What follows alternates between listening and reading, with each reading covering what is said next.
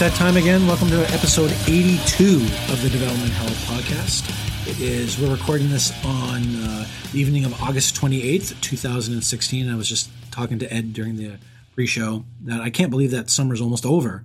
I was talking to my wife about that today, just kind of wondering where all the time went. Because up here in my part of Kanakistan, we kind of unofficial summer is from Victoria Day, which is the weekend before the U.S. Memorial Day weekend, until Labor Day, which is celebrated on the same day as it is in the U.S. It's just kind of shifted that way.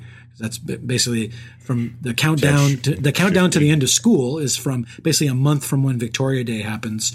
Everyone's out from school, and then everyone goes back to school right after Labor Day. But yeah, summer is almost over. I don't know where the hell it went, but all I know is it's been goddamn hot up here, Ed. We've had so far this summer 30 days where it was 90 Fahrenheit or above. That global warming thing is a myth. Yeah, it's a myth. Yeah, we're busy frying up here. For Victorian Day, do you guys get all dressed up for like in period costumes? Yeah, that, and we talk about ourselves in the third person, like we're not abused, Yeah, the royal we. Yeah, the royal we. We pretend to be sexually repressed, even though they were just as freaky back in Victorian times as they are now. Absolutely. Freaky time. And as any good Canadian holiday, it's often also, instead of Victoria Day, it's also known as May 24, because it's usually around May 24th. And of course, 24 is Canadian slang for a case of 24 beer. No, that sounds about right, which is the nightly, that's a nightcap. Yeah, basically. A traditional nightcap in Canada. You know, my wife was reading something in the newspaper, and she's like, wow, she had no idea how much a case of 24 beers cost. And I literally cannot remember the last time I bought a case of 24 beers. I haven't bought any since we lived in this house. I think the last time I did it was I had a party for my, had a barbecue for my coworkers back when I worked at the adult dating website. That's probably the last time. So that's like 13, 14 years ago. Those guys like to get lit. Yeah, you know what? A lot of them actually did. I remember going for lunch at somebody's apartment not far from where we worked, and dude fired up the bong at lunchtime. So a lot of people needed to get numb to deal with what they were doing at that job. Not me, because you know me, high on life. That's how I am. High on life. Let's get high on life. I have not had a drink tonight. However, I am drinking way more now. Is this like expected of you because you're like a CTO now? Yep. That's what you do. Drink a lot, and then you coke up to kind of get yourself up going for the day. Do a bump to get going, and then I just need a bump. Couple of shots of something to bring you down so you can sleep. I heard the cool thing to do at startups now is to take a little LSD, just a tip, just the tip LSD, and do some of that. And that seems like a really fucking terrible idea in my mind. But you know, I don't even think LSD is like a terrible thing to do. I just think that is probably not a good idea in terms of work productivity. But you know, do whatever the fuck you want. I guess I don't care. All right, before we get into some more discussions on this topic, why don't you talk about our sponsors for this fantastic episode? Speaking of LSD, Wonder Network. The network is in your computer. Now, my cat is walking behind me right now. I know. For once, I have video on, so Ed can see me, and I can see his cat keeps walking behind him. Yeah, the cam show that I've got going on here. Is your cam whore cat about to walk over again? I thought I saw the shadow. Yeah, it's rubbing its head on me. It's probably gonna like hit a thing on my keyboard and disconnect us. But yeah, it's coming around, and like it's a real cuddle whore. And speaking of cuddle whores, Wonder Network, the masters of cuddle whoring your website and figuring out what it looks like from a bunch of different locations to test like location based stuff. They got what does it look like down in Peru? What's it look like? Or, you know, if you are south of Peru, up in Peru, you would think to yourself, wait, I'm down in Argentina. You mean up. Yes, that is what I mean.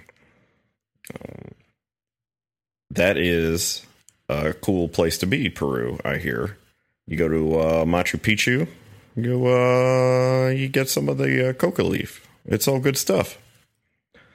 And that is one of the hundreds of places, probably in the hundreds, that you can look at your website from with Wonder Network. They also got things like Wonder VPN, their personal VPN service, the load tester, natural load testing to test your loads, other things of that nature. Ping me anywhere. Where's it at? Where it be? And where's it up? One of those things is a real thing. The other two are not. And those are all things that Wonder Network provides. Some of them are free. Some of them cost money. You'll just have to try them and see which ones end up costing you money. Wonder Network. Thanks for the network, Wonder. And they provide the bandwidth, of course. And then there's Grumpy Learning. Let's see if that Grumpy Learning without a dash works yet. No, I don't think I've done it. Learning.com. GrumpyLearning.com. GrumpyLearning. No, I don't think I did it yet. You didn't do it. It's still a landing page. But if you put a dash between Grumpy and Learning, you'll go there and find some books. Yeah, I think I just need to go onto Namecheap and just set it to redirect. Here we go. I wasn't done with my song. Sorry. Here's the new jingle for Grumpy-Learning. Let a grumpy programmer teach you how to write better, more maintainable code. Try out the Grumpy Programmer's minimum viable tests. And then there's the Grumpy Programmer's little book of hack. So if you're still trying that turd, can do that. It's not a turd. I just made that up. And there's, of course, the Grumpy Programmer's Guide to Building Testable Applications in PHP, only $20. And then the Grumpy Programmer's PHP Unit Cookbook. I have used that book myself. I think I might have even paid for it. That is $29 that you can get at LeanPub. And there's lots of cool stuff, even some cool videos to teach you how. It's all DRM free. All good stuff. Love it. Now, Chris, have you done A/B testing and other website optimization tasks? I have not done A/B testing, but I do know lots of people who have done it, and I do know that at Mozilla, they're trying to do some of that stuff with Firefox. Right. They have this cool thing called Test Pilot that we're using to try out new features, and it can do stuff like that. We can try a new add-on, change some core functionality of Firefox, and expose it to small groups of users just to see what happens. You know, that's something we should talk about because I've been doing some of that stuff. Sure, man. But what I want you to know is that these are these great books that you can learn about doing testing inside PHP. And you'll do all sorts of awesome stuff with it to learn how to write testable applications and write good tests so that you waste less time fixing bugs and you spend more time not working. So that seems like it's probably worth some money, right? Right. So go do that now, won't you? Thank you. Grumpy-learning.com. Thank you, America. Yes, I like getting freedom dollars, so please buy my stuff. Get the freedom dollars. We've got them here, and they're worth more than Canadian money. Definitely is. The snow peso hasn't done good against the freedom dollar for a while. Ay, freedom. And the British pound. Although we don't use that in Canada, so how the pound is doesn't really matter to us. Well, it might matter just because it's probably sucking it. But no, what I'm saying is that America is dominant, too, in that area. I'm sure Brexit hasn't been helping the cause for the currency either. No, my retirement account lost about $6,000 on the day of Brexit. Wow. It did come back after like a week, so it kind of recovered, but all the markets took a real dive. Well, there went the cat again. Yep, cat behind me, taking care of business, and that's all going on. So that was our sponsor song for tonight. Thank you, Paul. Thank you, Paul, and thank you. By you, I mean Chris. I don't know. We do have we're going to have some new, working out some new stuff for sponsors. coming up here soon. So when you hear this, you might check it out and check out our sponsor page, because we're going to be selling some stuff in a new way, and hopefully a bunch of people will give us money. Yeah, we're trying out. I don't think I want to mention the name of the place yet until it goes public, but one of these ad networks approached us after hearing we're kind of looking for sponsorship, and they're offering some kind of unique things via, like, basically, I guess, kind of like an ad network where it's called fetishnet.org. Where basically where it kind of looks like, I mean, as far as I can tell from those emails, they're actually going to let us do the ad reads. So some poor schmuck's going to give us a bunch of money, and we're going to make fun of them. And hopefully they see a big enough of a bump that they renew with us. So fingers crossed, we'll see how it goes. That sounds wonderful. I'm very excited. Aren't you?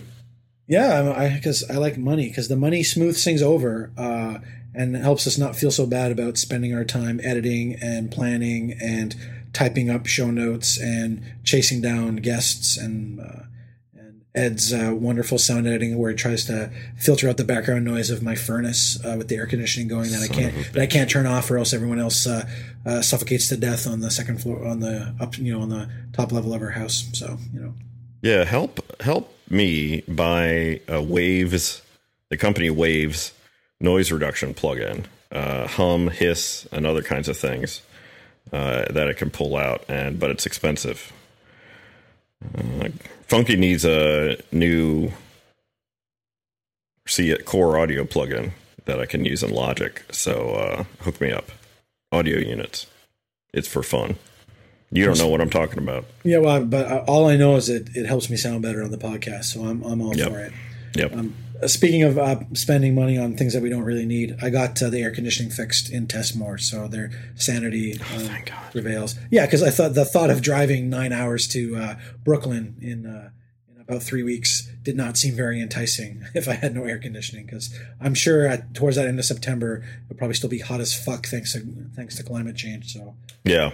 Why are you going to that shitbox city? Because the team that I work with at Mozilla, that developers that are located in France, they said, hey, we want to, how you say, have vacation in New York City. So they want me to come there, and we're going to work and do meetings, plan some new features. I'm going to keep cracking the whip to make sure they make things easy for me to test. And then I'm going to hop in my car and drive from Brooklyn all the way to Detroit, to Murder City, and hang out with my friend for my annual baseball weekend. So should be good. I'll be doing like about 12 to 1,300 miles of driving, so it should be good. And you should wear your burkini for all the Frenchmen who will be there. Yeah, I don't know the idea of me in a burkini. It's not very appealing. Hey, I don't know, man. Whatever you're into. So yeah, they have me booked into some. Even though I'm morally opposed to these things, they have me booked into an Airbnb somewhere in Brooklyn. So. An ARP-B&B. And I'm hanging out with one of the French developers, Mathieu. So me and him are going to attempt to bond over a couple of days, I guess. Well, that's cool. So you guys got like a single bedroom? And no, a 2-bedroom place. Yeah, no, we're going to spoon on the sofa bed. Should be good. That's fine. Yeah. Should be good. I got a twin for you guys. I don't know what the problem is, man. It sleeps 4. It's like a sofa bed and 3 yoga mats. There you go. Yeah, right. Yeah, exactly. Yeah, it sleeps 4, bro. One interesting thing I did find out was that apparently these days you need to like book like almost a year in advance to buy tickets if you want to go up into the Statue of Liberty. I didn't want to. Right? Oh, yeah, okay. I didn't want to, but because fuck the Statue of Liberty. You said. Well, no, just whatever. You're like the Cloverfield monster. My relationship with America is complicated. So, sure. Parts I like your money, and everything else can. Anyway, it's just some of the guys who are coming over, they wanted to go up there, and one of the people who's going to be there, he lives in Manhattan somewhere, and so he was like, "Oh yeah, I'll look into it for a second. Oh yeah, if you want to do this, you needed to buy your tickets like a year ago." To go up into the torch, and you even need a special type of ticket, just to pick up a loitering ticket around the pedestal of the Statue of Liberty. Oh, really? So I'll have to content myself with just like getting close to the water and taking a picture of it or something. It is a French statue. It seems like they should have access. Yeah, I know, but it's the pedestal though is not French. It's 100% American. Yep, that part. They gave us a statue, but it was a thing where we had to buy the pedestal. It was like the razor blades and the door razor. The handle's free. Handle's free, bro, but you got to pay for the blades. Yeah, right now. No, yeah, they only made the statue. I learned this on Drunk History, that TV show.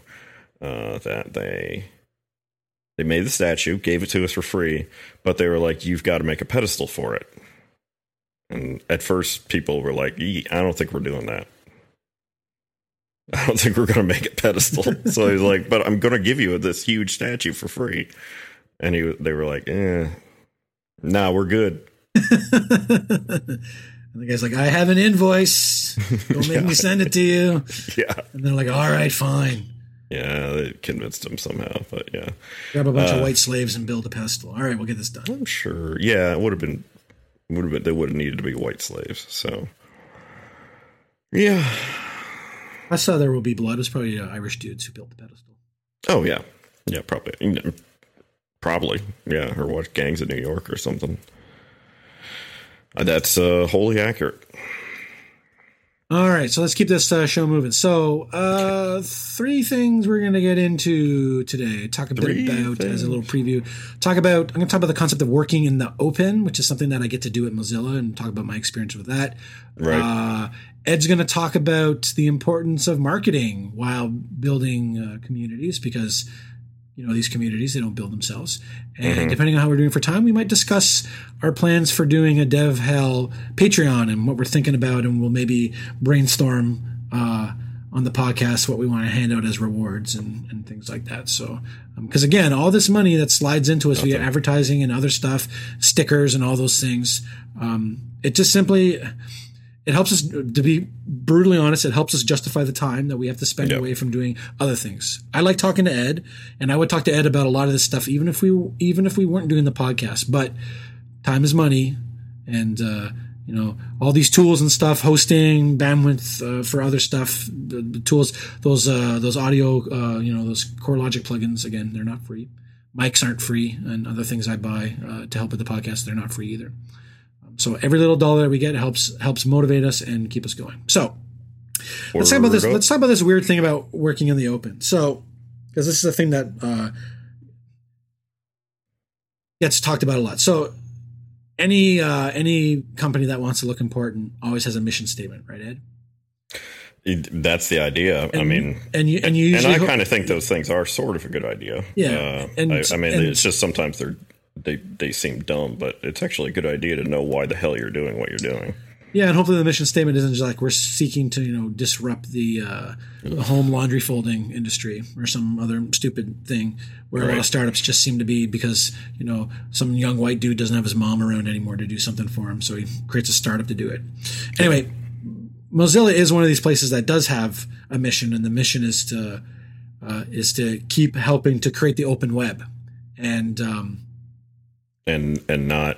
not let gay couples get married. But no, I'm just teasing. Oh god. Yeah, no, he doesn't work there anymore. So so it's all good. That all got hashed out way before I got there. I know. And we are watching what Mr. Ike is doing with Brave. So we'll see. Hopefully, stuff that they try, we pilfer and put into Firefox. That's a good idea. But so because the mission statement being keeping everything open, pretty much everything I work on gets to be open in the end. Sometimes it takes a little bit longer than others. I mean, for example, Firefox, of course, the browser is available for free, but we provide binaries built already, and people can build Firefox itself. It just takes a pretty good computer and a whole bunch of tools, and you could actually build your own version of Firefox if you really wanted to sit there every time we update the source code and build it yourself. It would be nuts, but I'm sure there are some hardcore people who want to do that. Some. But for me, the interesting and working part of this, where I get to work in the open, is the idea that all the tools and stuff that I work on, that I create while I'm at Mozilla, I get to open source them. They're all available up on GitHub.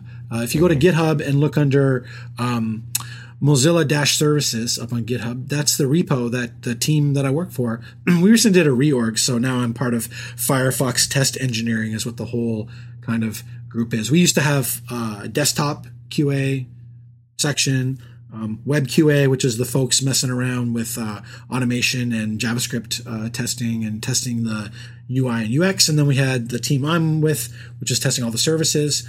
Then we had one of our managers say, I don't want to manage people anymore. And he returned to being what we refer to as an IC, an individual contributor. So he's still working there, but he's just not a manager anymore. So because my manager is so awesome, they said, all right, all these people that used to report to this guy, now they report to you. Not me, but my boss, Stuart. And right. Yeah, they very wisely don't put me in charge of anybody. Good idea. Yeah. So we had this really big group, and then the lovely woman named Krupa, who works with all our desktop people, she reports to Stuart as well. So now we're all one big happy family. We're Firefox test engineering, and we still kind of have groups that are aligned along the desktop web and services side of things. And we've moved some people around, but there definitely is, it just kind of makes it easier to do cross team work when it's required, because now you can say, well, you're all part of Firefox test engineering. So there's way more, way less political stuff, way less, this isn't our domain type stuff. Right. Yeah. So yes, so the Mozilla Services repo up on GitHub is where all the tests and other things that I write get to go. So I like it because I get to like contribute back what I do. I'm also allowed to blog and talk about what I actually do at work. There's very little that I'm not allowed to talk about. The only things I'm really not allowed to talk about are like internal things discussed. There's a monthly kind of state of Mozilla meeting that we do on a Monday. That usually talks about like finance and strategy. So I've found going to that meeting to be interesting because it kind of helps me understand what's going on outside of the work that I do. So the advocacy and the financial picture, and it's been very interesting seeing how all that stuff goes down. But all the work that I do gets to be open source, which I think is good because it allows me to like point people out. Oh yeah, I did that at the day job, and here, go look at this stuff up on GitHub. And it also means that people outside, we do accept contributions from outside. There are people who do not work for the Mozilla Corporation, because we have the Mozilla Foundation, which is kind of all that advocacy stuff, and then we have the Mozilla Corporation. So I work for the Mozilla Corporation, and there are lots of people who contribute to Firefox and other projects that Mozilla runs that aren't that they're not Mozilla employees, which I would think would surprise people. And being an outside contributor is certainly a path that some people have used to get into Mozilla work there. There's people who are interns and other stuff like that who decide to come on with the corporation when their time was up, you know. So I kind of like it, the idea that everything I do is out in the open. People can see it, they can comment on it, they can look at it, they can go and use it, because Mozilla, for the most part, I think our licensing is pretty liberal. Yeah.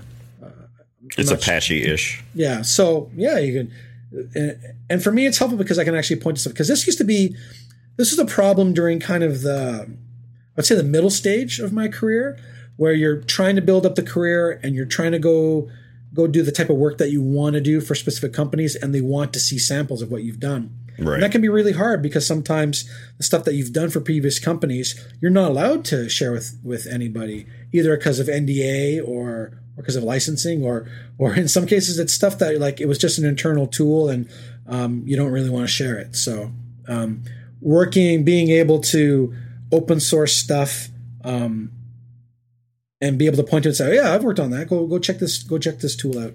Right. I think it's good. So at Graph Story, I mean, are you guys in a position to do that sort of thing, or that's not really that sort of working in the open's not something that Graph Story needs to do as part of their business model? So it's not part of our business model in the sense that the primary stuff we build, which are these, I guess our primary product is not something we own, which is kind of a thing. I mean, it's like, so the primary graph database that we provide to people is Neo4j, and that is something that's produced by Neo Technologies, and they have a community edition, which is AGPL, actually, I think, Afro GPL. And then there is an enterprise edition, which adds a few things.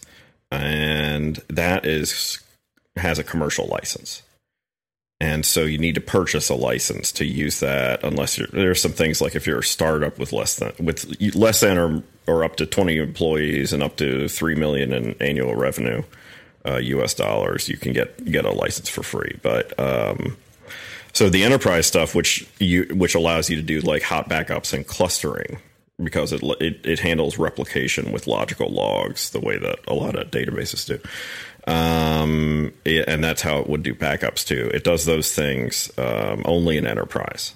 So that product, that sort of main product that we offer, is not something we own. And then you have like the stuff we wrap around it, which is all of our platform stuff, right?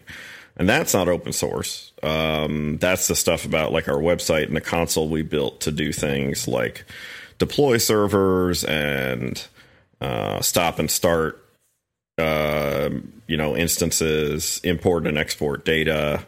All that stuff is not open source. It's primarily built on open source stuff, but it's not open source itself.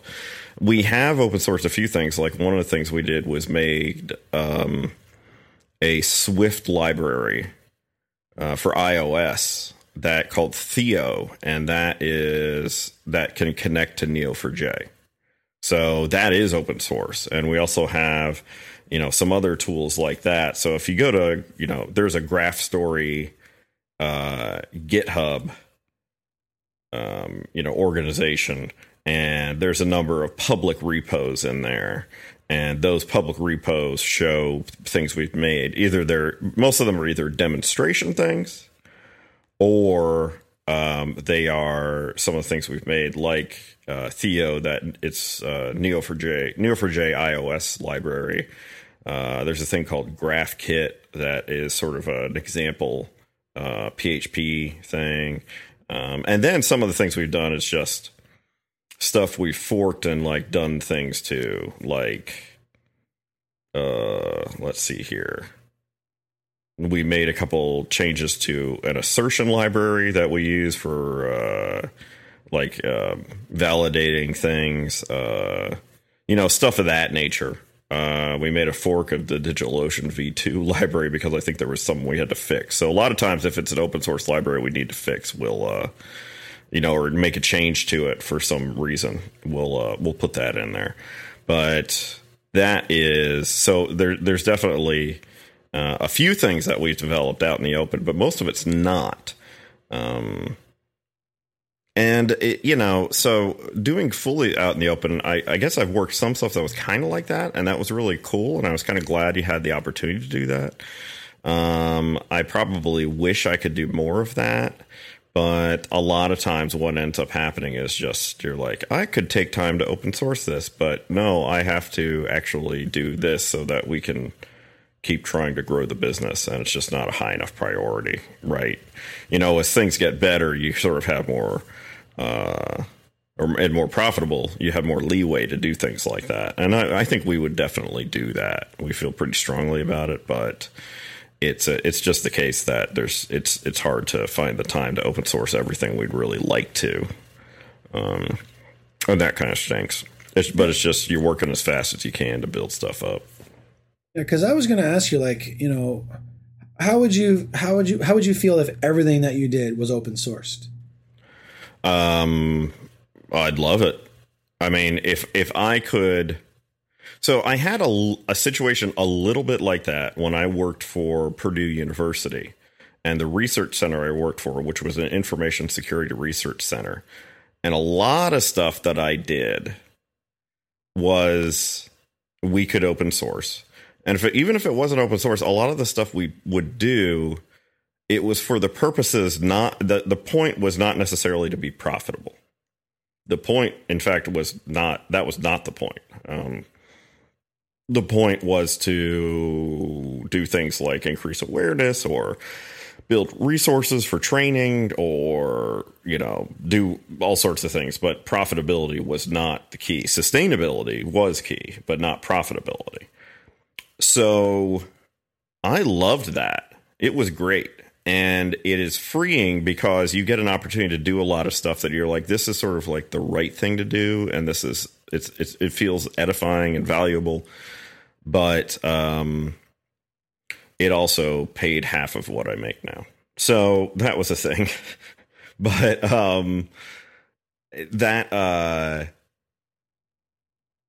so I'd love it if I could. I mean, there's some drawbacks to it, of course. I mean, like, I don't have to like deal with I guess, developer or some sort of user requests on every single piece of code that we write. You know what I mean? And that would probably be a thing that I guess potentially might annoy me.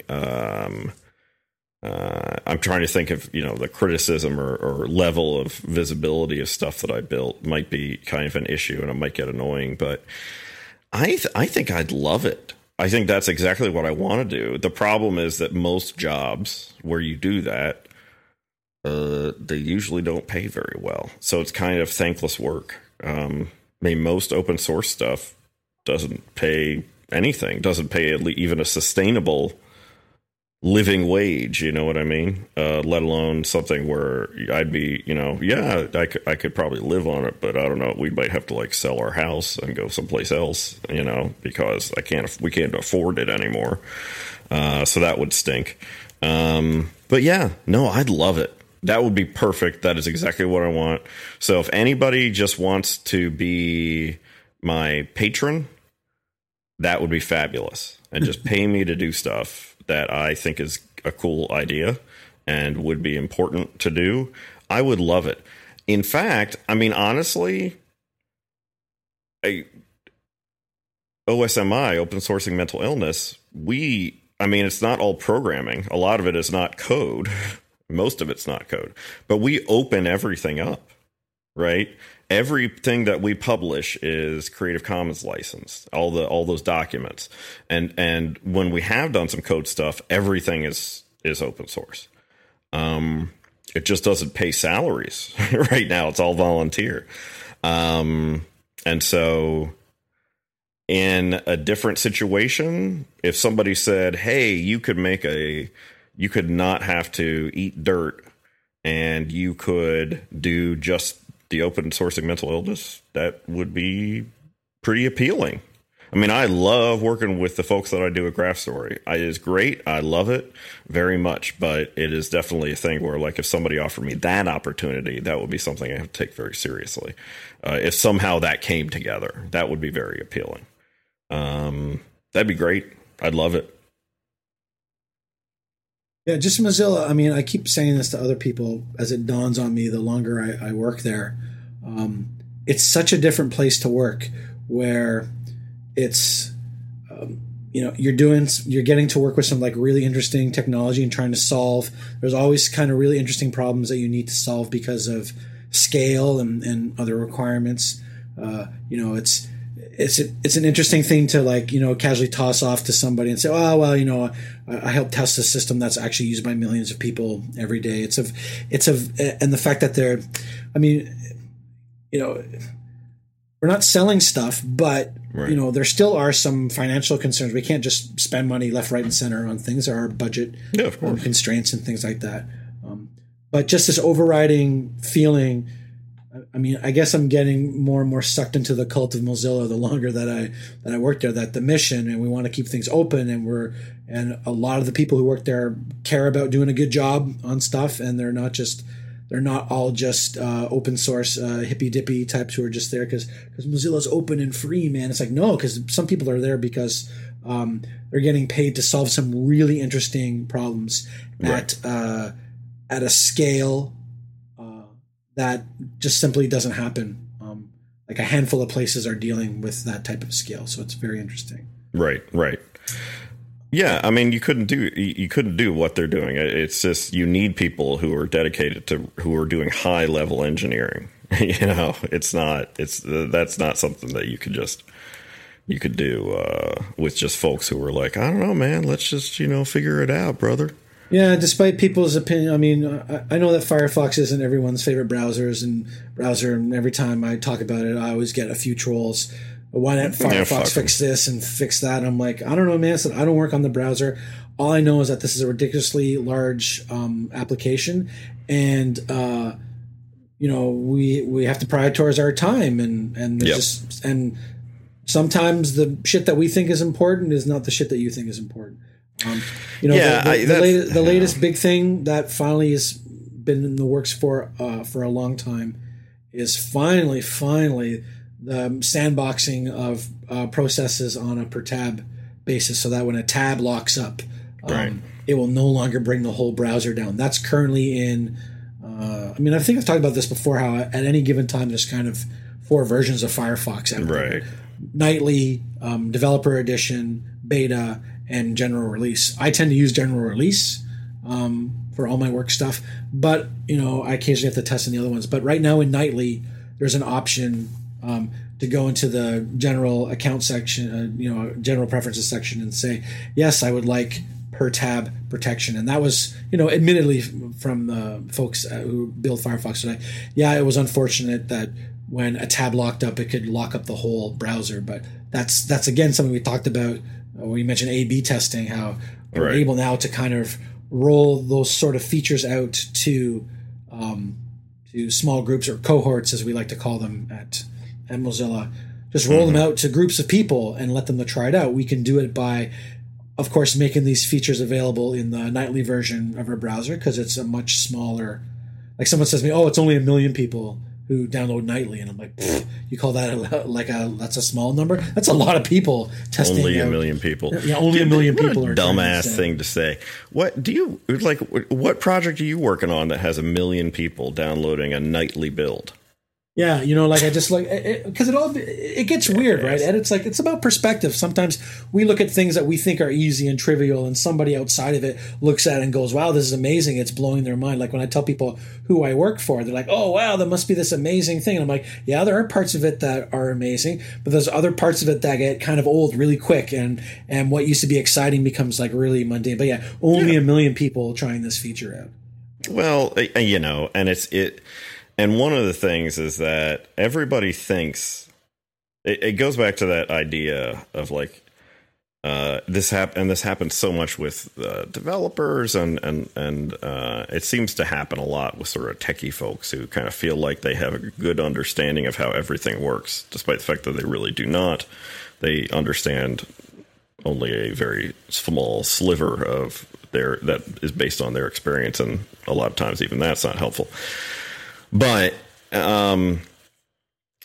it's the why wasn't I consulted like feeling about everything, that everything that we do, you're supposed to be consulted on it. And if I wasn't consulted on why this game developer didn't introduce this thing, didn't make a feature a certain way, or why WordPress doesn't use this library, and obviously it would solve all their problems if they did that, despite the fact it would preclude, say, 50 million installs from running, or all this stuff. It's like, why wasn't I consulted about this?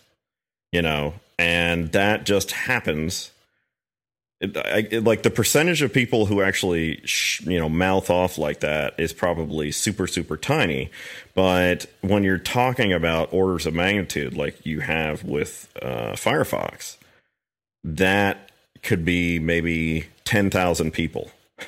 Yeah, like the 10,000 douchebags who mouth off about shit like that and feel entitled and wonder why they were not personally consulted by the CTO when this feature was implemented, and feel as if they have a complete understanding of how everyone interacts with the browser and the markets it's serving and things like that, and so therefore should be allowed to it. I mean, it's that's just what happens. It's basically, it's the developer and tech side equivalent of dudes mouthing off about Marvel Comics movies and stuff like that. Similar type of thing. Whatever. It just is what it is, and people are going to kind of be like that. But hopefully, you call them out sometimes, and they shut the hell up and learn something from it. But I've started telling people when when I tell them who I work for, and I've started always saying, I work for Mozilla, the people that do Firefox, and it's okay if you don't use Firefox. Just because I'll get that all the time. I get that, they get the pain, like, I don't really use Firefox. I'm like, dude, money shows up my account every 2 weeks. I wouldn't worry about it. So, it's just, it's interesting. The whole browser thing is like, right. It's like always a race, and the different browsers always taking the lead. And so I don't worry about it. Although you're an Opera guy, right? You have been using Opera? Yeah. So I use Opera right now. And did you see they just got hammered with a humongous security? I did. That's why I was not using Opera to sync all my passwords, which honestly, the reason I wasn't is because maybe I'm not always running Opera. So I don't want to use Opera to sync all my stuff. I use 1Password now. I used to use LastPass. Now I use 1Password. But so that's not like I knew Opera security was poor, so I would never use a system like that. I didn't know that. That's fine. But I do use a unique complex password for it, because I do log in and have it sync data, so it syncs like tabs and stuff like that, and that stuff. I don't know if they had access to that or not. I'm not sure why it would be interesting to people, except to humiliate me. But so yeah, I totally did see that. That wasn't good. I don't know enough about like how were their passwords hashed. Can't say. Hopefully it was hashed well. That's all I know. But if they get it, the only thing that somebody's going to find, I already changed my password to be even more complex, and it's still a unique thing. So if they steal my password, the only thing they're going to be able to do is not log into my Opera account.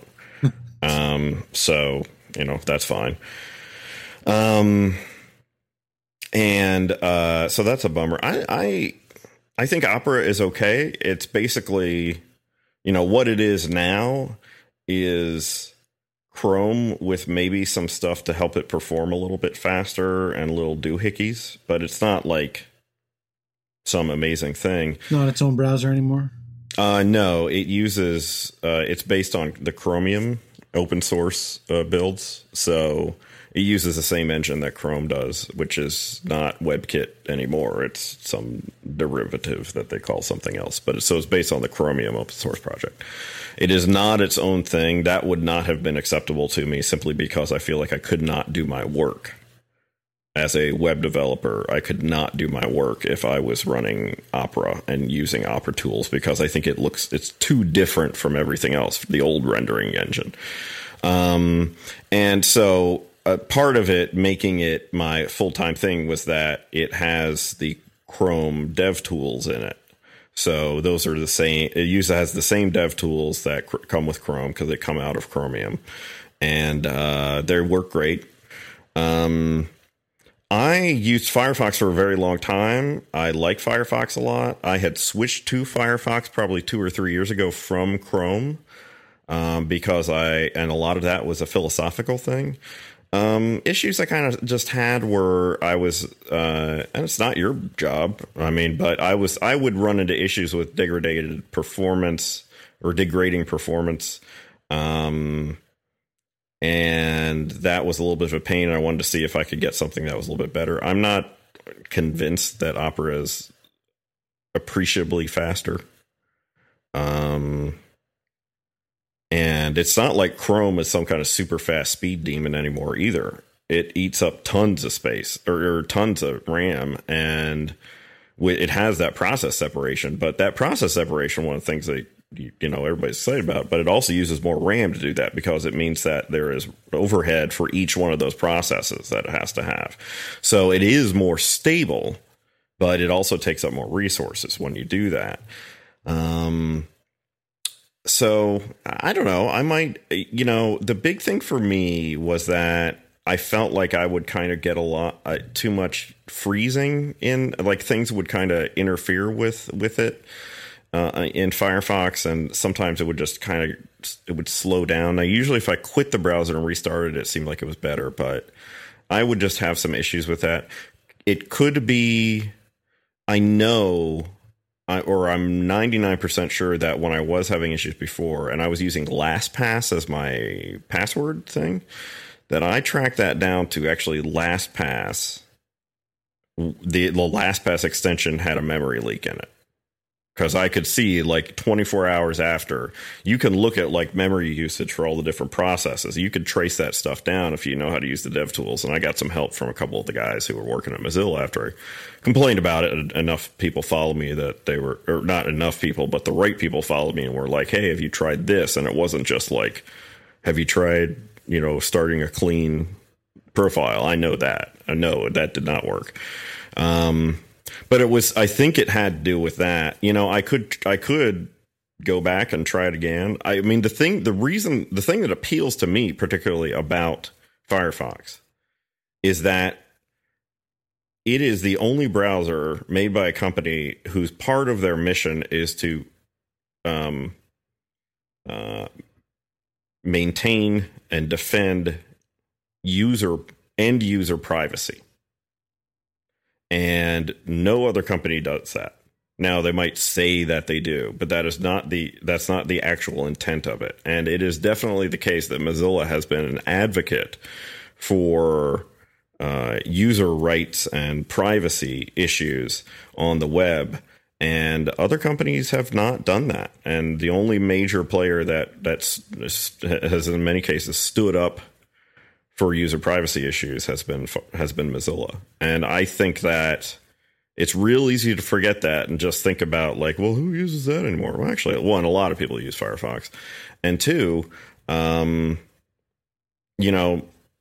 there's if that's something you actually give a shit about, you should think about the tools that you use and who you're giving your money to, whether as an audience that's being sold or whether you're giving that money directly. I think you have to at least think about that and have good reason for why you're making the choices that you are. So, yeah. Giving Ed a big thumbs up. You can't see it on the camera. I like that. That's a good thumbs up right there. Yeah, it's just I've really enjoyed my time at Mozilla and renewing moving from being a seasonal employee, which is what they call contractors. Sometimes, the things that companies, phrases and stuff they use internally are always kind of weird. Does that mean a migrant worker? Yeah, I guess a digital migrant, I guess, is one way of looking at it. Hopefully they won't build a wall to keep yeah. Who's going to pick my strawberries? That's right. I'm busy getting things going so that I'll that before my contract comes up for renewal in November, sooner than that, because I have flights to book to go to Hawaii for the December work week for Mozilla, to go on and become an IC, individual contributor, instead of a contractor. So that's when Claire notices that I complain very, very little about my job, that's always a good sign that things are going well, because she says, I never hear you complain about work. Mm-hmm. So she says that means you must be very happy with how they're treating you. I'm like, yep, they're treating the D-lister quite good. That's true. I realize now that you used to complain about everything else where you worked, at different places at other times. Not like all the time, but you would definitely be like, this is some bullshit. And you have not said this is some bullshit lately.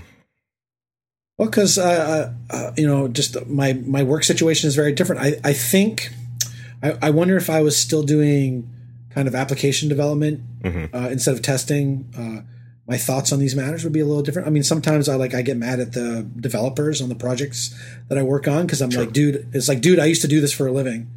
I know what it is you're doing, and I know what you're trying to do, because I've tried to do the same sort of shortcuts and hand wave off the concerns of people and try to minimize the complaints. I sometimes get a little bit annoyed by that when it's that.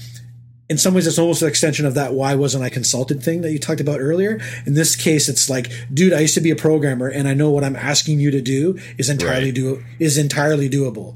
So let's get this thing done so I can test your stuff, and so it spends less time in waiting for QA approval and more time in production. Because I always tell the developers, I like to keep really tight schedules. I like to push people's code up into production as quickly as we can, as long as we test it all. So the harder you make my job, the slower it's going to be for your code to get up into production. It's just as simple as that. So that's about the only thing that kind of makes me mad, when they build systems and they're very difficult to test, and the complaints, I have to complain 3 or 4 times to get their attention. But right. in the grand scheme of things, if that's the worst thing that happens, that I have to yell at some developers to, hey, can you put this hook in like I asked you to, or can you please tell me how I'm supposed to test this particular feature so we can sign off on it? Yeah, if that's my worst complaint at work, my job is pretty fucking good. Yeah, totally. Look at that. That's you're putting things in perspective. I love that.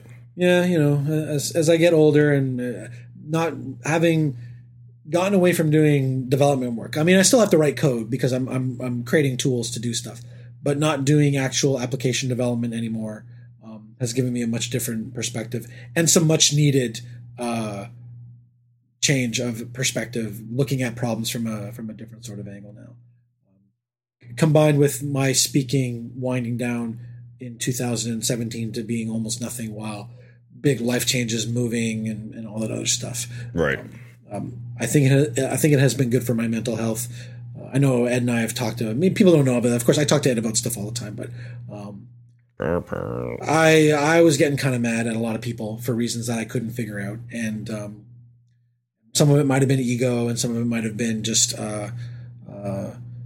Not jealousy, but kind of like, why is this person getting attention? The real story is very, very different. And that sort of weird kind of political thing. But I've, despite having done a lot of events this year and gone to a lot of places, I feel much, much different about, and we're talking about PHP stuff, about PHP community stuff and things that were bugging me, and how they're slowly no longer becoming a problem. They're going from things that bug me to things that really bug me are now things that just kind of mildly bug me, and things that mildly bug me are just things where I just like, oh, okay, whatever. And then things that were before like just whatever, I just literally don't even think about anymore. So it's been a much healthy.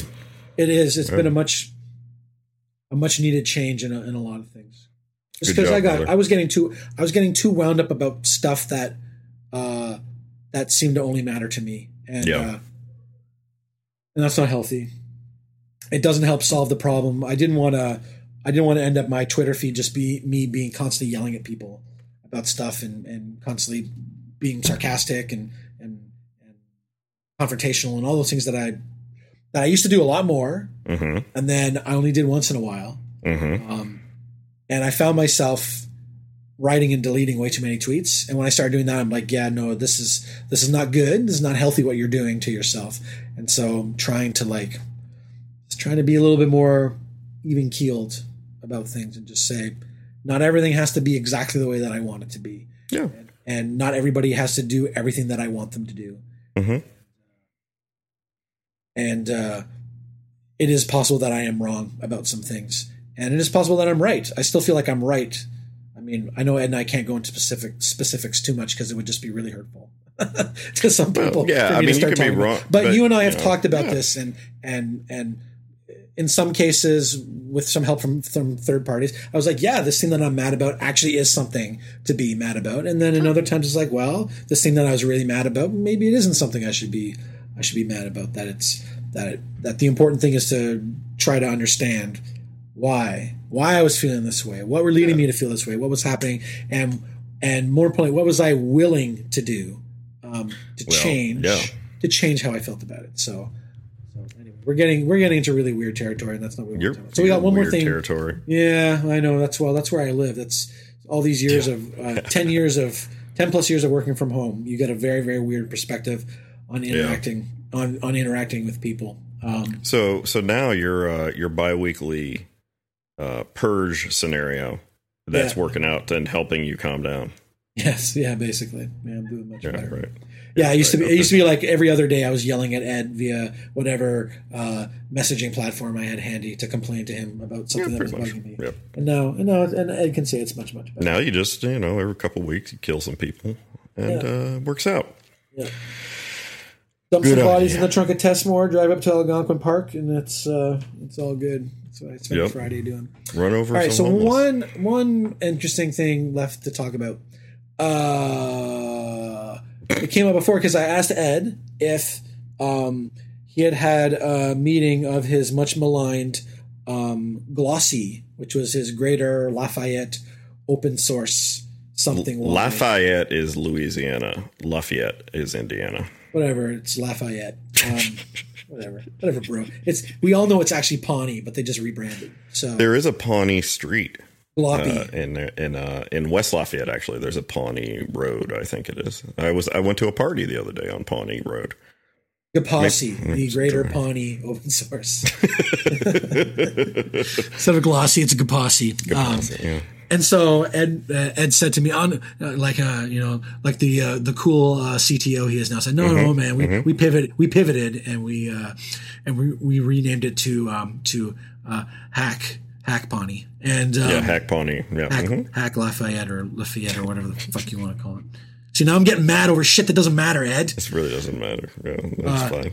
So it brought up the idea of that, the importance of, I know people don't like hearing this word, the importance of marketing when building communities. Communities, they do not, despite what a lot of tech bros think, communities do not build themselves. You can't just show up and have shit work. So both Ed and I have been involved in organizing communities, even different ones. Some of them programming, some of them outside of programming. For example, of course, I have the True North PHP. Buy tickets now for the last one ever. You can actually watch me break down emotionally in tears when I have to give the final talk on that day in November.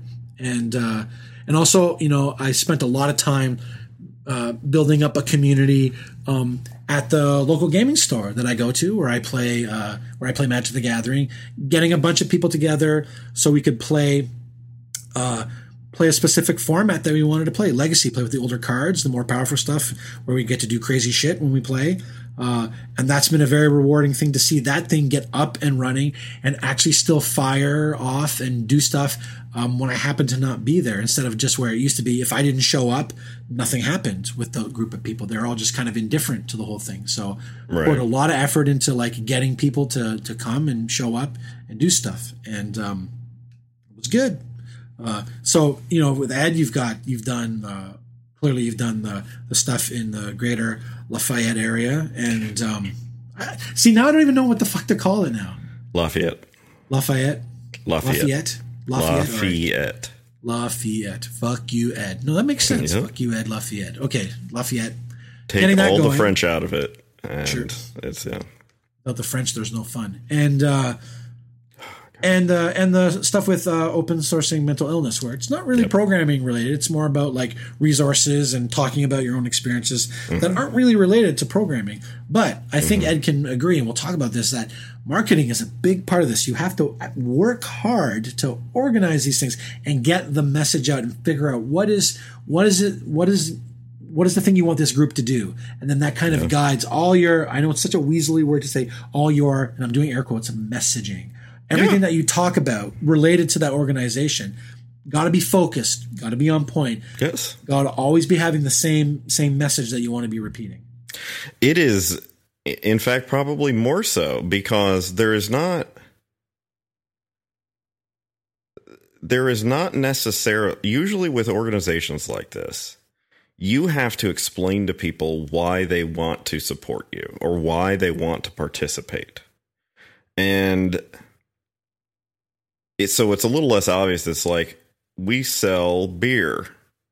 Well, there's a built-in then attraction, right? You have a good or service that I am interested in, and therefore I would exchange money representative of work effort for your goods and services.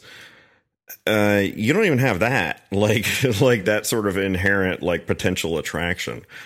With most of these things, mostly it's kind of why would I do this? Because it Maybe he does something that, so you have to appeal to people in some way. Maybe you appeal to them emotionally. Maybe you appeal to their, that it benefits them one way or another. Maybe you appeal to them because it would be fun. And maybe, all sorts of things that you can do with that. But I would say that marketing is even more important. Just because you don't have that obvious like other attraction to it, that I have a gooder service that people might be interested in. I thought you said gooder service, and I realized you meant good. I realized you meant good or service, but it sounded like you got a gooder service. I'm like, wow, Ed's regressing again. You gotta do that. You know why like mega churches are mega? Because they know how to market to people and convince them to part with their money. And that is why, for good or for bad, for rich or for poor, for better or worse, that is why they're so good at it. And that is why, for example, there's an organization town that is based around a big Baptist church here. And they've built community centers and done a lot of community effort stuff because they have, and I disagree with a lot of their ideology and some of their practices I find abhorrent, but I also think they've done some good in the community. And they have enormously larger resources than, say, the city does to do a lot of that work. And that's kind of come up recently with them wanting to, that I've been more aware of, because they want to build a community center next door to the public charter school that my son attends and that I have done a fair bit of volunteering at. And, some people are kind of concerned about it. I have my misgivings about that as well, or my concerns as well. But I generally think it's going to be a good thing. But the fact is that there is no other organization that's going to be like, you know what, we're prepared to drop $15 million into this project. The city does not have $15 million to spend on this. And I hear people talking about like, well, why can't they just spend the money on X or Y? And well, because the city doesn't have that money. There's no way they can do that. So they're not going to be able to build a new building for, any of the other community centers that the city does, So you want that, that's, this organization wants to come in and do this. That's, it's a different kind of deal. Again, for better or worse, for richer or for poor, that is why, that's how that happens. They're good at it because they're good at marketing to people. And so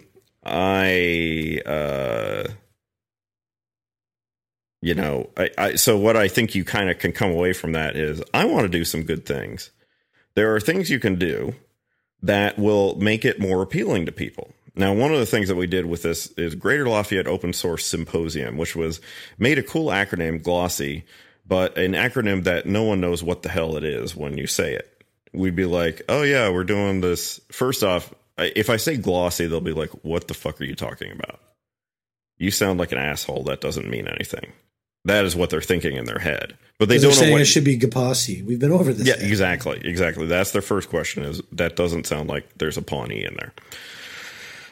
That's their first question. The second question is, what the fuck is that? Right? And so you've immediately hurt yourself if you have to say, if the first reaction most people have is, what the fuck is that? That makes your marketing twice as hard. That makes, just because you don't even call it marketing, call it some other thing.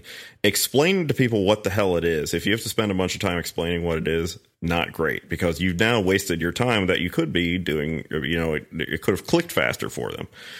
And you could be doing other stuff, talking to them at another level. It's like you have to onboard them, like in a complex way.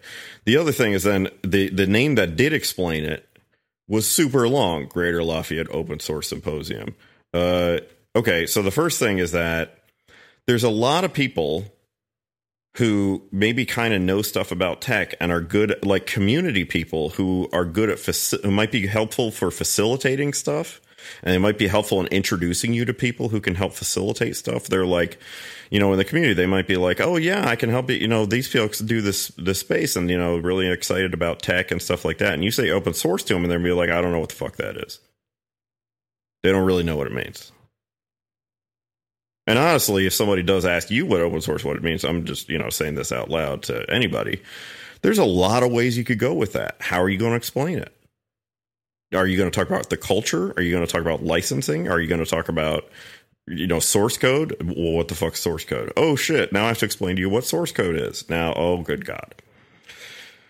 Okay.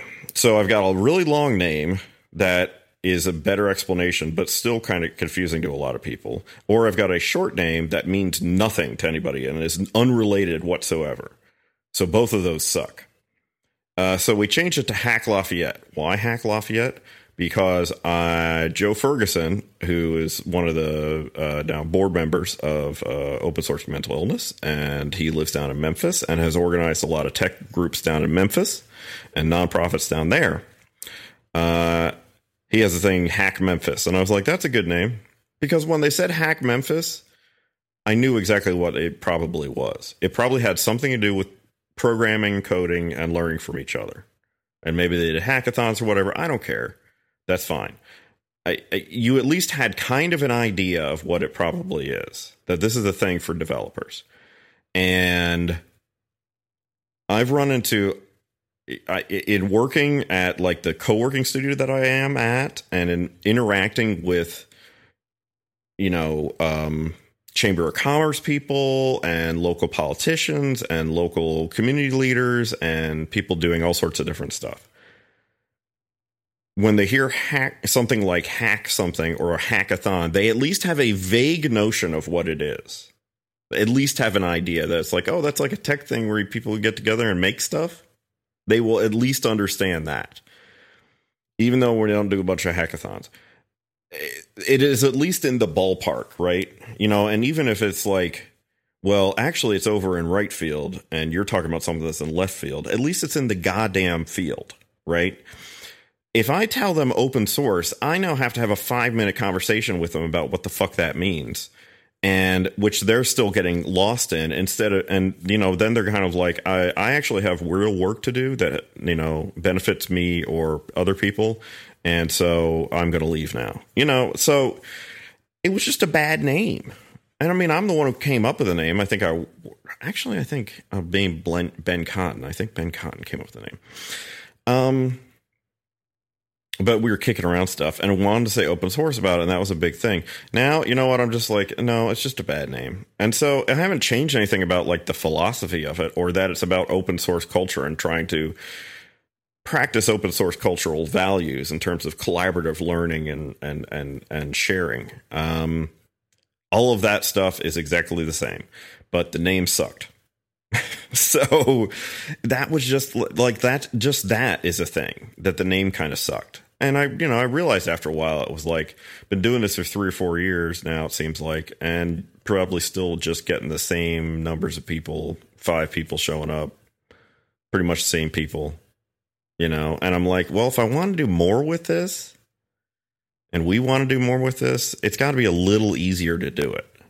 So at least, it's going to click for people faster. And already I think we're getting more signups like in our meetup group just because I changed the name. All I did was change the name. That was it. So, it's not the case that if you build it, people just show up. So you have to think about this stuff. Like you might be really excited about, I don't know, Erlang. That doesn't mean that if you start an Erlang group, everyone else is going to realize how awesome Erlang is, and they're going to start participating, and you're going to be able to find space to do your thing, and you're going to find sponsors, and it just doesn't work like that. I mean, sometimes it is, and you know what? If I wanted to keep making it the same group of like 6 people that I happen to know who actually know what open source is and are interested in that stuff and care about things like licensing issues and the culture behind it and stuff like that, I could have just kept calling it that, and that's fine. If I wanted to do more stuff, though, and potentially have more impact on the community, more positive impact on the community, that means doing some marketing. Like more and more, probably we're going to call open sourcing mental illness, we'll call it OSMI or OSMI. We'll call it that, OSMI. Because that's shorter, and it's just, and then people will ask, what's that? Mental health advocacy in tech or something like that, some shit of that nature. Because it's the whole name is probably not that great and marketable, but that those initials are, you could pull that off a little better. And, spending money on the branding and building stuff people want and figuring out how to research stuff and pulling in people who actually know what the hell they're doing about stuff you don't know the hell what you're doing about. Like, me, there's lots of stuff I definitely don't know what the hell I'm doing. And they can help you through that is great. Joe Ferguson is the guy who's responsible for all of our work so far in doing, trying to get nonprofit status, because I don't know any of that. What happened is he stepped me through it, like filling out the exact forms and everything on it, because I didn't know how to do it. So I had to bring him in. And I guarantee you, if we get 501c3 status, way more sponsorships and donations from organizations. Why? Because it's a tax write-off for them. Individual, they can get a receipt and some proof that they're not just throwing money in somebody's pocket, which is important. Right. And we still do okay. But let's imagine we're like, you know what? We really want to do this where we could pay enough money to maybe pay a salary for me or pay part-time work for somebody to work on this. Well, you're talking about an order of magnitude larger fundraising efforts. You're talking about, in the hundreds of thousands of dollars now. You're out of $10,000, $20,000. I can't raise that amount of money just being hey, just give this person some cash. You just can't do that. And so you have to work at it, and you have to figure out, how do you engage people? How do you market yourself? What's your website look like? What's your landing page look like? Where's the place that people sign up for stuff? How easy do you make it? All that stuff matters. And all that stuff where, you read those super douchey blogs that talk about how to build effective things that get more conversions. That stuff applies just as much to nonprofits and charity work, as much or more so than it does for-profit work. It absolutely does. Community building is really, really hard work. And like I said, it's probably harder because you don't have anything to give them in a lot of cases, other than know that you're doing the right thing in a lot of ways, right? Yeah. What's one of the things I think about is what's the measurable upside for a company to give money to a meetup group? What's the measurable thing that you can do? That's a hard one, because if you look at a lot of that stuff, it's if we give them this, we have to sell this much stuff to make up for that, to make it worth it. And boy, that's kind of a hard thing. I mean, sometimes that's really hard. And right now, Chris, I don't know what it's been like for you. And I'm sorry I interrupted you, and I want to hear what you had to say about it. I don't know what it's been like for you sponsorship wise, but I know a lot of places who are doing, a lot of folks who are organizing conferences and stuff have said that the market, it's because there's just less money in the market, less startup money. There's not the same amount of money to go around for marketing budgets to sponsor things. Because you can't measure it. It's hard to measure that stuff, right? There is not a direct, I invested this money in advertising and I got this many more conversions out of it. We had this many more signups because of that. That's something you can tie to it directly. It's really hard to tie, hey, we put some money into this. So it's hard to justify. So you have to do even more work to convince people to do that stuff. Now, what were you going to say? I'm sorry. Okay, I'll answer the second question first, and then go back to the point I wanted to make. Mm-hmm. So in terms of sponsorship stuff for True North, we really haven't started asking people yet. We still got some time. We're used to kind of a tight schedule. Right. We have a whole bunch of people that we want to talk to, ask them if they're interested in sponsoring. We still have some money left over from last year's conference, plus from the sale of the woolly mammoths. So, we set aside a bunch of that money. Say we're going to use this to help towards, put it towards the conference. We know roughly how much money we need to pay for speaker travel, hotel, food for the stuff for the venue. Which is why it was so important for us to really apply pressure to Microsoft to get them to agree to be a platinum level, our highest level sponsor, in exchange for paying for the venue for us. Right. So starting on Monday, or starting tomorrow, I guess, because it's Sunday today, I'm going to start mailing the people that I know who have sponsored in the past, and start hitting people up on Twitter and saying, hey, last time ever, if you'd like to give something back, like you talk about. Going to talk about justifying the money that you spent, right? In terms of like sponsorships. So I usually approach this when I've talked to potential sponsors, and I don't know what Pete does. Pete Meth, that's my partner in the conference. For people that don't know, DevOps Meth on Twitter, and he was Mr. P Meth before. Mm-hmm. Yeah, it's funny that his last name is Meth. I'm like, you have the best name, name for a programmer. DevOps Meth. That sounds like a great book or organization. Yeah. So we usually tell people like. Reasons to sponsor are you get to get your brand in front of a small but passionate group of people, because our conference is usually about 130 people, including the speakers, right? So it's usually about 20 speakers and then 110 guests, I guess is the best way, attendees to call them. Yeah. So it's a small, but they all want to be there.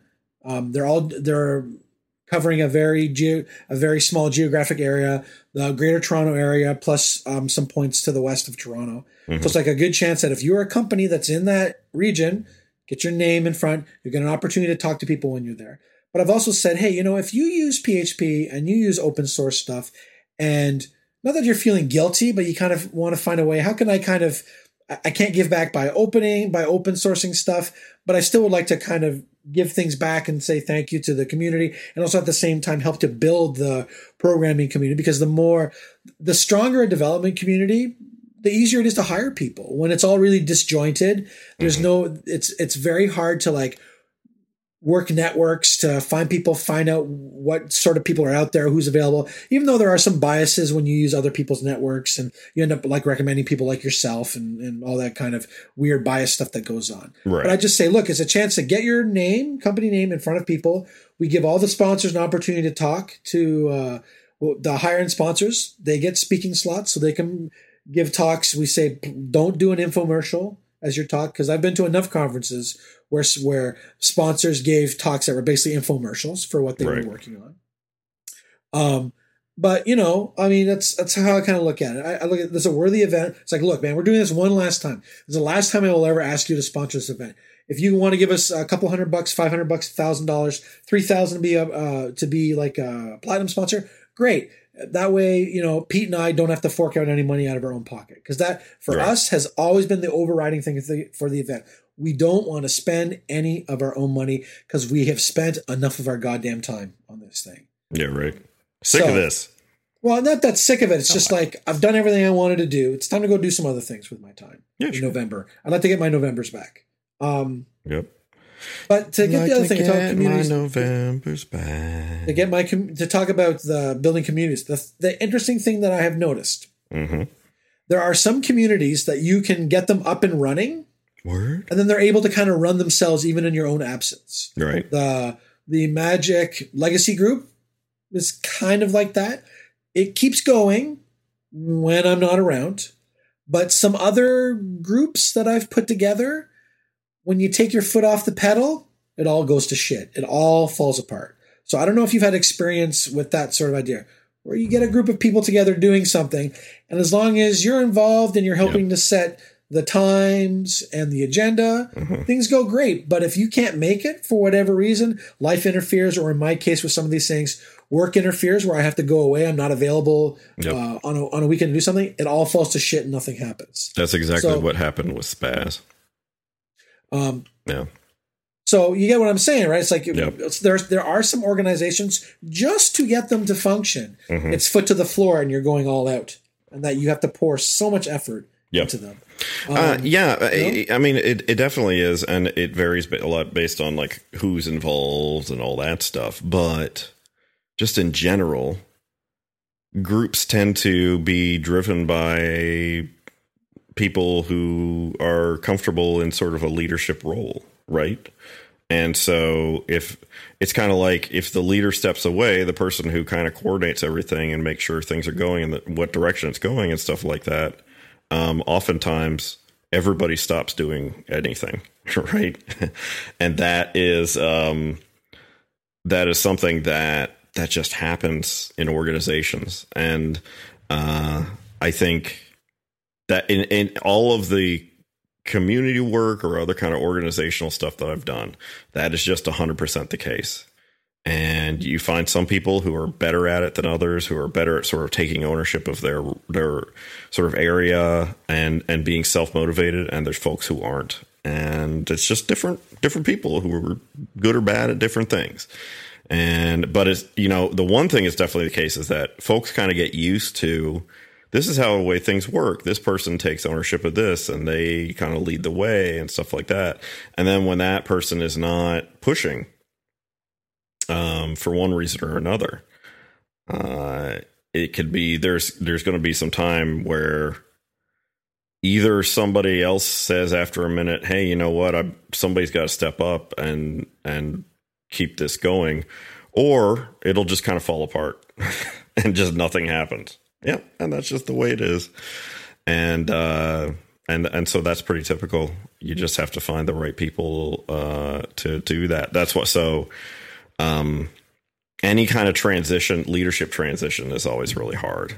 Or just leadership stepping down. And I mean, I said it kind of off the cuff, but this is nothing against any of the people who worked and helped me on the SPAS project or anything like that, but I turned it over and it just didn't really do anything, and it was just because I suspect I would ask, it's just they had sort of other things they were interested in and they didn't have the same, it wasn't a priority like it was for me and for them. And so nothing really happened. And it was a bummer, but that was something I learned. That was just a thing that I learned about it. So yeah, that sucked, but that was it. And I had to step away and do other stuff. And that was just what it is. Yeah. Just sometimes these things I organize activities and stuff. I'm like, okay, we're going to meet at this time. We're going to do this thing. And then I can't be there for whatever reason at the normal time. Cause I like to try to do the repetitive events, like we're trying to do with this podcast, always the second and fourth Sunday of a month we're going to record unless we have a schedule conflict. And then things like, on the second Saturday of every month, I would get my friends together to play board games. But sometimes man, it would be nice if I can't be there, that you fucking knuckleheads could actually do something. That you could run one of these events without me being there. Yeah, right. It's I remember when I was in college, the group of people who ended up graduating with. There was a whole bunch of us, and eventually it all whittled down, and there was a pretty good group. We all hung out together in college, and we used to get together once a year and have dinner. Mm-hmm. And it used to be sometimes the only time these dinners would happen would be literally because I would be all right, where are we having dinner? And then this person would offer, and then I hosted the dinner 3 or 4 times, and some people never hosted it at their place. And after a while, I was like, God damn it, you people! Does it always have to be me doing this? And sometimes and then it gets into you start looking at your personality stuff. Why do I find myself attracted to shitbags who can't get their act together? Why does this keep happening? Why does it always have to be me organizing these things? God damn it, people! I've had those feelings sometimes. But some people are good at some things and some people are good at other things. and that's just the way it is, And I never thought of myself as being someone that was good at organizing groups of people to do shit, because I never really did that until I was literally done going to school. Right. Just trying to get people together. When I was in high school, I was not the one organizing group outings. When I was in college, I was not the one organizing all that stuff. It just somehow it became me saying, hey man, I want to do this thing. Let's do it this place, this time, who's in. And then if I didn't organize it, like shit literally never happened. And after I was like, all right, that's it. You people are flakes. I just can't bring myself to I was like, I don't want to always be the one organizing this thing. Can someone else please do it for once without me having to also ask and say, hey guys, when are we doing this thing? It's like, no, how about somebody else sends the fucking email out that says, hey, we're doing blah, blah, blah, blah, blah, like regular, and have someone else figure it all out. It's like, oh, God damn it. Yeah, right. Exactly. I guess this is why I got so like wound up about time management and tracking all my stuff, so I could continue to do the things that I wanted to do and try to come up with a system that kept these things rolling forward without me having to do a lot of thought on keeping it going. Because you're right, there's a lot of activities I do. If I let off the pedal, they just go to shit and nothing happens. Yeah, you know? And a lot of times it just means that, you know, you have to talk to people and be like, okay, I'm going to step down. And you have to have a one-on-one conversation. It's like, okay, if this is going to keep going, I need you to do the X, Y, and Z, right? And let's work on this and take time to transition. And then yeah, it is that way. But you know how you always have, like in relationships, you have like, always seems like one person is always the one who asks the other person if they want to do something. Yes. And then you get used to it, and that's just what you're like, oh well, they'll let me know if they want to do something. Or usually for me, I'm on the other side and I'm like, why do I always have to ask people to do stuff with me? Why am I always doing that? Why don't they ask me? And that's not true. It does go vice versa, but you start thinking like, do people not like me? What's the problem? Yes, I know. Yeah. I've had lots of these conversations with my wife. Yep. The same sort of thing on both sides, where sometimes it's me saying, well, why don't you do it for once? And then the same thing. Yep. She'd be like, you never do this. Why don't you go and do it this time? Yes. So. And so marriages are a great example of that, where you get into this person does this person does this. And then you just expect it to happen magically. You know, well, of course they're going to take care of that. More than once this weekend, I've said to my wife, you know, we've been together 18 years and you only get 25 years for killing somebody. So, well, like, why are you so mean? And I'm like, I'm not being mean. Shut the hell up. So it's just marital bliss, as always. Oh, yes. Wonderful. There's a reason I call her the long-suffering wife. So, yes. You've met her. She's a saint. Yes. Yeah. For marrying you. Absolutely. There's some charity work right there. Hey man, she jumped onto the right boxcar. Yeah, right. By. That's right. Yeah. She got her hobo stick and jumped on the right boxcar. I was that boxcar that came along at the right time, and she jumped on, and it's been. All the stories I could tell you Ed, about some stuff, but anyway, those are definitely not for the podcast. Probably chill on that, but yeah, we're gonna chill on that one. We can do the after show. Tell about the interesting thing that happened recently. All right, so I think I think we've gotten to everything that I wanted to talk about today, and we're at almost 90 minutes of recording, so we're good, man. Yeah, I think we're in good shape. Talk a little bit about our fabulous sponsors. I guess maybe we'll save our thoughts about the Patreon for another time. Maybe we'll do that. Maybe hash that out a little bit, or run. Because we got lots of time. It's not like there's some big rush. I have everything set up. I literally just have to fill things out and set up rewards and all that stuff. And I still don't know what it is I want to do. There's this idea of, we talked about it, what are you going to get for your money? So I'm still thinking very, very hard about like what do I think is appropriate. Give us $1. $5, $10 one time, maybe like if you throw $1,000 at us, Ed and I will come down and do a live version of the show. We could. I think we could do that. We could do something like that, but we'll think of a few things. Yeah. So Ed, why don't you thank our two wonderful sponsors, and we can get this thing done. Yes, sir. Yes, please. We got your Wonder Network, who provided the bandwidth for maybe somebody to listen to our podcast today. They are a global networking solution provider with services like Wonder Proxy, where you can look at your website from all over the place.